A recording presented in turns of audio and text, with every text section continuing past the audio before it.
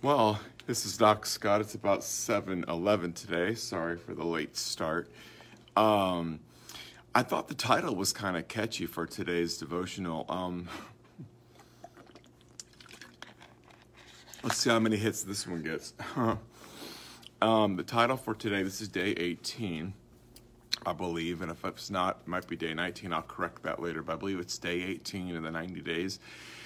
And the topic for the day was let's talk about porn. I thought that was kind of catchy, and you're thinking, well, that's the kind of devotional that sounds a little strange. Like, why would we want to do that? Well, I don't want to talk about porn. I just want to talk about what initially I'm going to do a series of things on that topic because I do think it's one of the that we're looking at the most pornified generation that's ever existed. And thanks to the internet and smartphone, it's made that quite palatable for a lot of people. And it's something that the enemy is using to destroy people. And so I want to talk first. Hey, Oscar, how you doing? I haven't seen you in a while over there in Haiti. I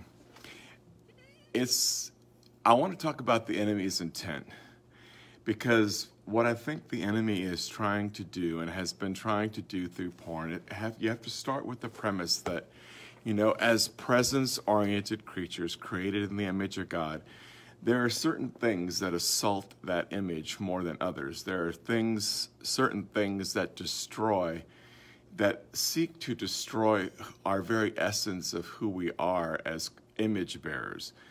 To somehow mar that image, kind of destroy that identity, to try to rip that identity apart. And, the enemy is always going for destruction on the inside. It's so much better from his perspective to do things that destroy our capacity to love than it is to even do sometimes physical harm to us. But I think in the overall picture, the first part of, like I said, wanting to address what the enemy's goal with this is, if shame, remember this is 90 days that we're talking about breaking out of shame and breaking out of self-destructive cycles. And so, you may be wondering, it's not a huge leap, what the link between shame and pornography is. Well, it's a pretty big one because shame has to do with separation. Shame has to do with us feeling defective, like we don't belong, like we're separate, like there's something inherently wrong with us. And shame is the product of pretty much not only the fall of man, of course, but just the things that happen to us along the way. The sins that we engage in, the sins that are committed against us, all are identity shaping events in our life that tell us who we are, for good or for bad, and usually for bad. And I think what the enemy is trying to do in a generation is destroy our capacity for intimacy. If the antithesis of shame is connection, right? Because shame is the separator, and the antithesis of that is to be connected intimately, then it's one of the greatest weapons he's ever utilized against humankind. Because what essentially happens with pornography is there's this bonding to an image, and then essentially the ability to have intimate relationship is destroyed. And I did my dissertation on this one, and so I learned some things. I'm still learning a lot. But there was a group that I came across called Fight the New Drug online that had already done a lot of research on the topic, and the group was actually started by a bunch of college students, guys, who got together, and they recognized how porn was destroying their friends' relationships. So they didn't even start with a religious premise, per se. They just saw what it did to their how it isolated their friends and kind of destroyed their relationships with women and just connection that way. And so that's part of what it does is it destroys our capacity for intimacy by isolating us and marrying us to an image that is hyper idealized and then kind of imprinting that kind of thing on our brain. And we're going to talk a lot about the brain because our brain is actually wired for novelty, which means that the reward center of the brain is always seeking something new. And so that's what happens when you start off with someone who is looking at one genre of pornography and they end up evolving all the way down the road. Well, how did they get there? Well, they got there because their brain said that the last thing wasn't enough. The brain does a reset, and the new normal becomes the thing that they're looking at that does it for them, and then it does that all over again when the brain says, you know what, this isn't doing it either. So suddenly we've migrated all the way down to another place. And so in the big picture, I think, like I said, the enemy wants to wipe out our capacity for intimacy. If you look at the generation today, we're married to that phone.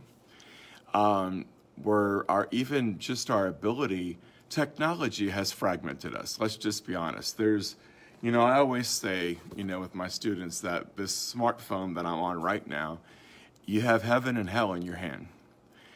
Social media is extremely powerful. I could find out about somebody being healed on the other side of the earth right now and have my faith encouraged and receive a healing myself. If you look at the revival going on in Dawsonville, one of the recent testimonies, Dawsonville, Georgia, one of the recent testimonies that came out of that was somebody was watching the live stream of the revival, and essentially somebody in Ireland filled a bathtub, and someone over here in the United States filled a bathtub, and they got in the bathtub, and the same thing that was happening in the water in Dawsonville with fire in the water was happening to them, and they got healed. And so social media is powerful. It is a powerful connector, but at the same time, it's a double-edged sword. It's also a powerful fragmenter. And so it's reduced us to, my joke is if I didn't text my kids, I wouldn't hear from them, right? Because we've reduced our communication to, essentially electronic. We're addicted to it, in many ways. And so there's a double-edged sword with social media. Well, the enemy has used the internet primarily and propagating and making pornography profoundly available and accessible. And the problem is that our brain wasn't made to process some of the things that are being processed on a screen in the same way. It's like processing stuff on steroids, and so your brain is always trying to readapt. And so there's a lot that could be said about the generation, and a lot of people would be quick to write the generation off as being disconnected, fragmented, etc.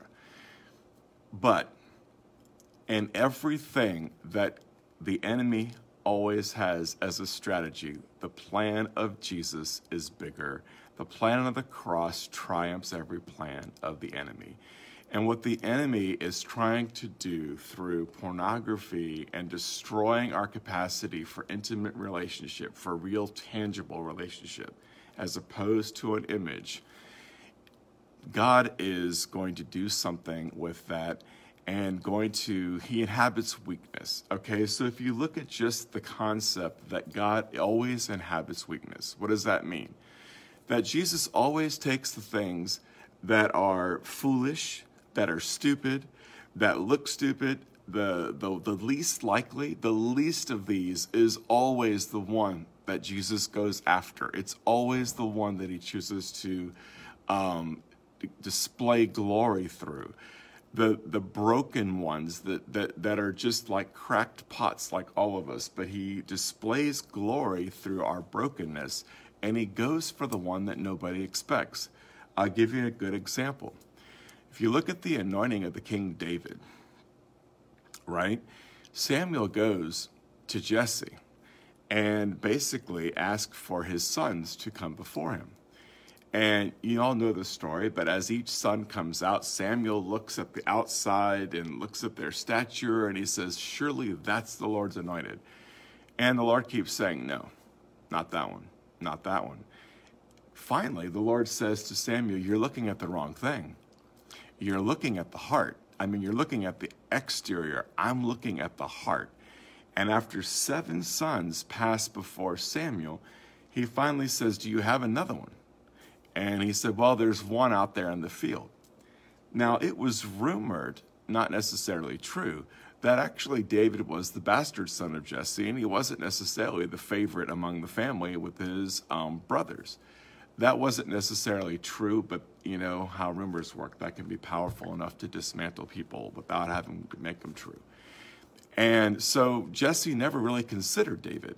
So he said, yeah, I got David out there. So he brings David in, and the Lord says, that's the one, anoint him. And what we realize, or what we learn in the story, and it actually says, I thought it was interesting, that David was ruddy and good looking, but it already labeled all of the brothers that way. All of Jesse's sons were supposed to be, these tremendous stature people. But David wasn't necessarily something to shake your head at in terms of his appearance either. But the key isn't in his appearance, but was in his heart.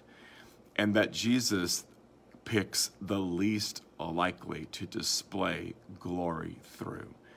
That being said, if pornography is the biggest assault against a generation, an attempt by the enemy to destroy intimacy and our capacity to experience intimacy, to have real connection, which, again, how does this relate to shame? Shame is a separator.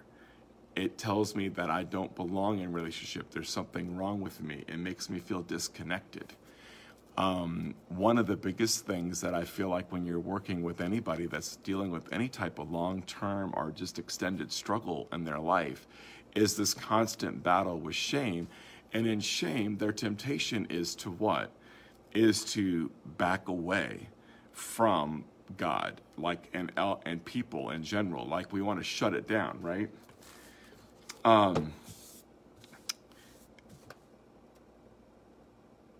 Yesterday, I had a conversation that was very interesting, and it's a conversation that's pretty typical with some of my students who have been immersed in religion for years. And this person didn't feel like that they were acceptable to God, and at the end of class, they were literally in tears, and they didn't know why. And I recognized earlier that the Holy Spirit was actually on them and kind of moving on them. And so I kind of looked for some kind of interaction at the end. And in the midst of this young lady, she didn't understand why she was crying. I kind of told her why, that the Holy Spirit is just on you. You're huge on his map, and he's running after you right now with his goodness. And she went on to tell a story about separation, about feeling like there were things about her that weren't acceptable to God, that she needed to clean up. And I just basically painted a picture between religion and relationship. That religion says you got to get it right, honey, before you come to God. You got to get it cleaned up. You got to get it right. And relationship says, why don't you just come into relationship with me, hang out with me, and if there's something that we're working out, we'll work it out along the way, but the door to relationship is always open. And that's what Jesus does. That's what Jesus is. That's what he always does with us.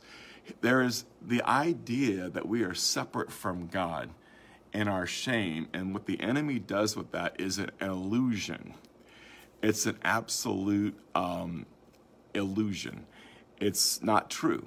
It's something that the enemy uses and highlights in our shame so that we will continue to remain separate. So tying back into our topic, if the enemy has propagated and utilized pornography as the grand shame inducer and separator and the breaker of intimacy in a generation, then what God is going to do in redeeming it is going to make this the greatest generation of lovers the world has ever known. Because that is what it means to inhabit weakness. Inhabiting weakness is taking that which is not, that which is foolish, that which doesn't make any sense at all, right? When Jesus inhabits weakness, he takes the one that thinks, I can never do that. That'll never be me. That could never happen to me. God would never want to use me. I'm too much damaged goods. I'm this, I'm that, right? When Jesus inhabits weakness, he takes that which is not and says, that's what I want right there. That's the one I'm going to use. So if the enemy has used pornography to separate and distort the image of God in a generation and to destroy our foundation for intimacy, then Jesus is going to inhabit that and turn this into the greatest generation of lovers the world has ever known. They will know the love of the Father like no other generation before them. They will be intimately acquainted with love because that's what Jesus does. Thought I'd spit on my phone. Jesus takes brokenness and makes beauty out of ashes. And he comes into brokenness and he illuminates and shines through it, because the only thing we're going to see in these manifest sons of God is the kingdom of heaven and the radiance of Jesus just pouring through them. And so if you've written off a generation like we tend to do, we like to look at this generation and say, oh my God, they're the worst one. And in education, we do that a lot. I mean, I try not to go there. I don't want to go there because I always see the gold. The gold that's in these guys is love. They have been the product of a very fractured culture where the family, the disintegration of the family unit as we know it has been totally, completely fragmented in this generation. That's not a judgment. That's just saying that's where it is.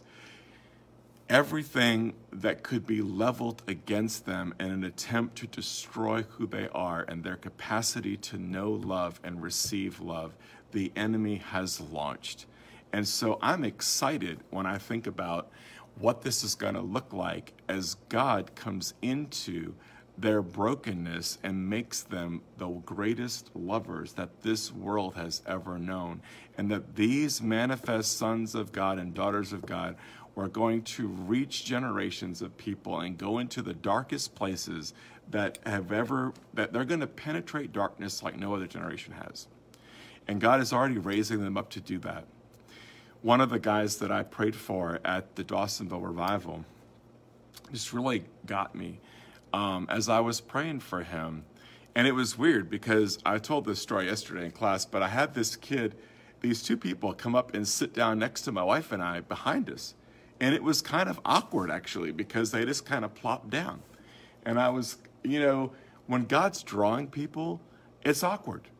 I mean, it is sometimes. It's like it looks kind of interesting. Like they don't always know why they're being drawn or why they're coming to you, but Jesus does. So our job is to figure out why they're there. So I turned around and I just said something awkward like, "Can I help you guys? Is there something you all want or need?" 2 minutes into this, my wife is prophesying over this 20-year-old who's just in a ministry that he's been involved with, a ministry that takes people that come out of prison and begins to just, give them the gospel, begins to, it's actually pretty fantastic. So it's this life-transforming ministry. And she's prophesying to him, and then I look at him and I can see, I say to this young man, I can tell, I know that you have actually seen someone die and you've been homicidal and a desire to kill yourself, that it's in you. And because you have seen that kind of violence, the Lord has done something in your heart that has made you want to penetrate violence.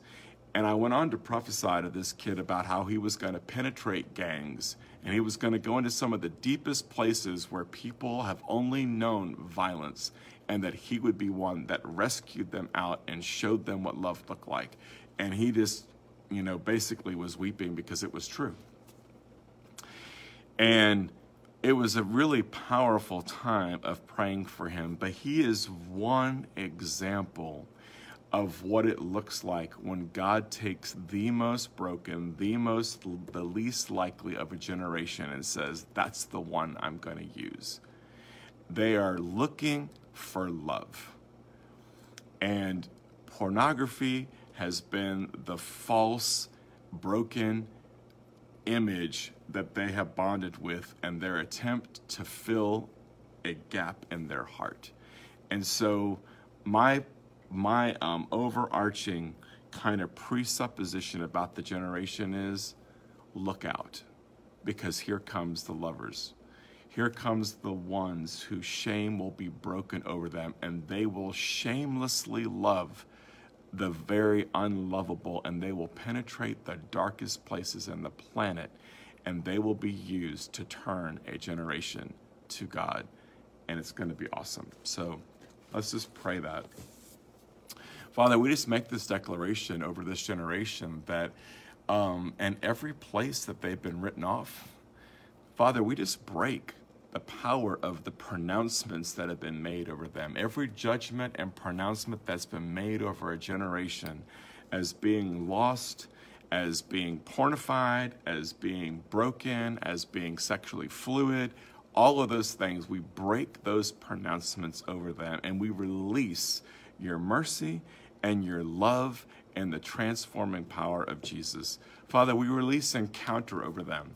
Lord, and we just declare that this generation will have more encounters with you than any other generation. They will be an encounter driven, that the gospel for this generation will be a tangible experience with Jesus, that they will move beyond the thing in their head, which has not helped, and it will move to their heart, and they will encounter heaven, and they will literally be walking manifestations of heaven on earth. And we just declare that over them, that this generation of manifest sons and gods will bring and usher in the most unusual miracles, signs, wonders, and demonstrations of power and love that any generation has ever known. And we just declare that over them. And we ask, Holy Spirit, that you would begin to pluck them out even now, and that you would begin to rescue and pull them out from the deep places, the places where they're ensnared and trapped, and that you would liberate them, and you would nurture them, and that you would turn them loose in Jesus' name to go after a generation that the world and the earth has been groaning for the manifestations of the sons of God on the earth. And so we just declare that over them, and we just, with excitement in our heart, we say, let it come. Holy Spirit, let it come. We can't wait to be a part, and we thank you that we get to have the honor and privilege of being a part even now in their process and helping launch that generation. In Jesus' name, amen. See you tomorrow at 7.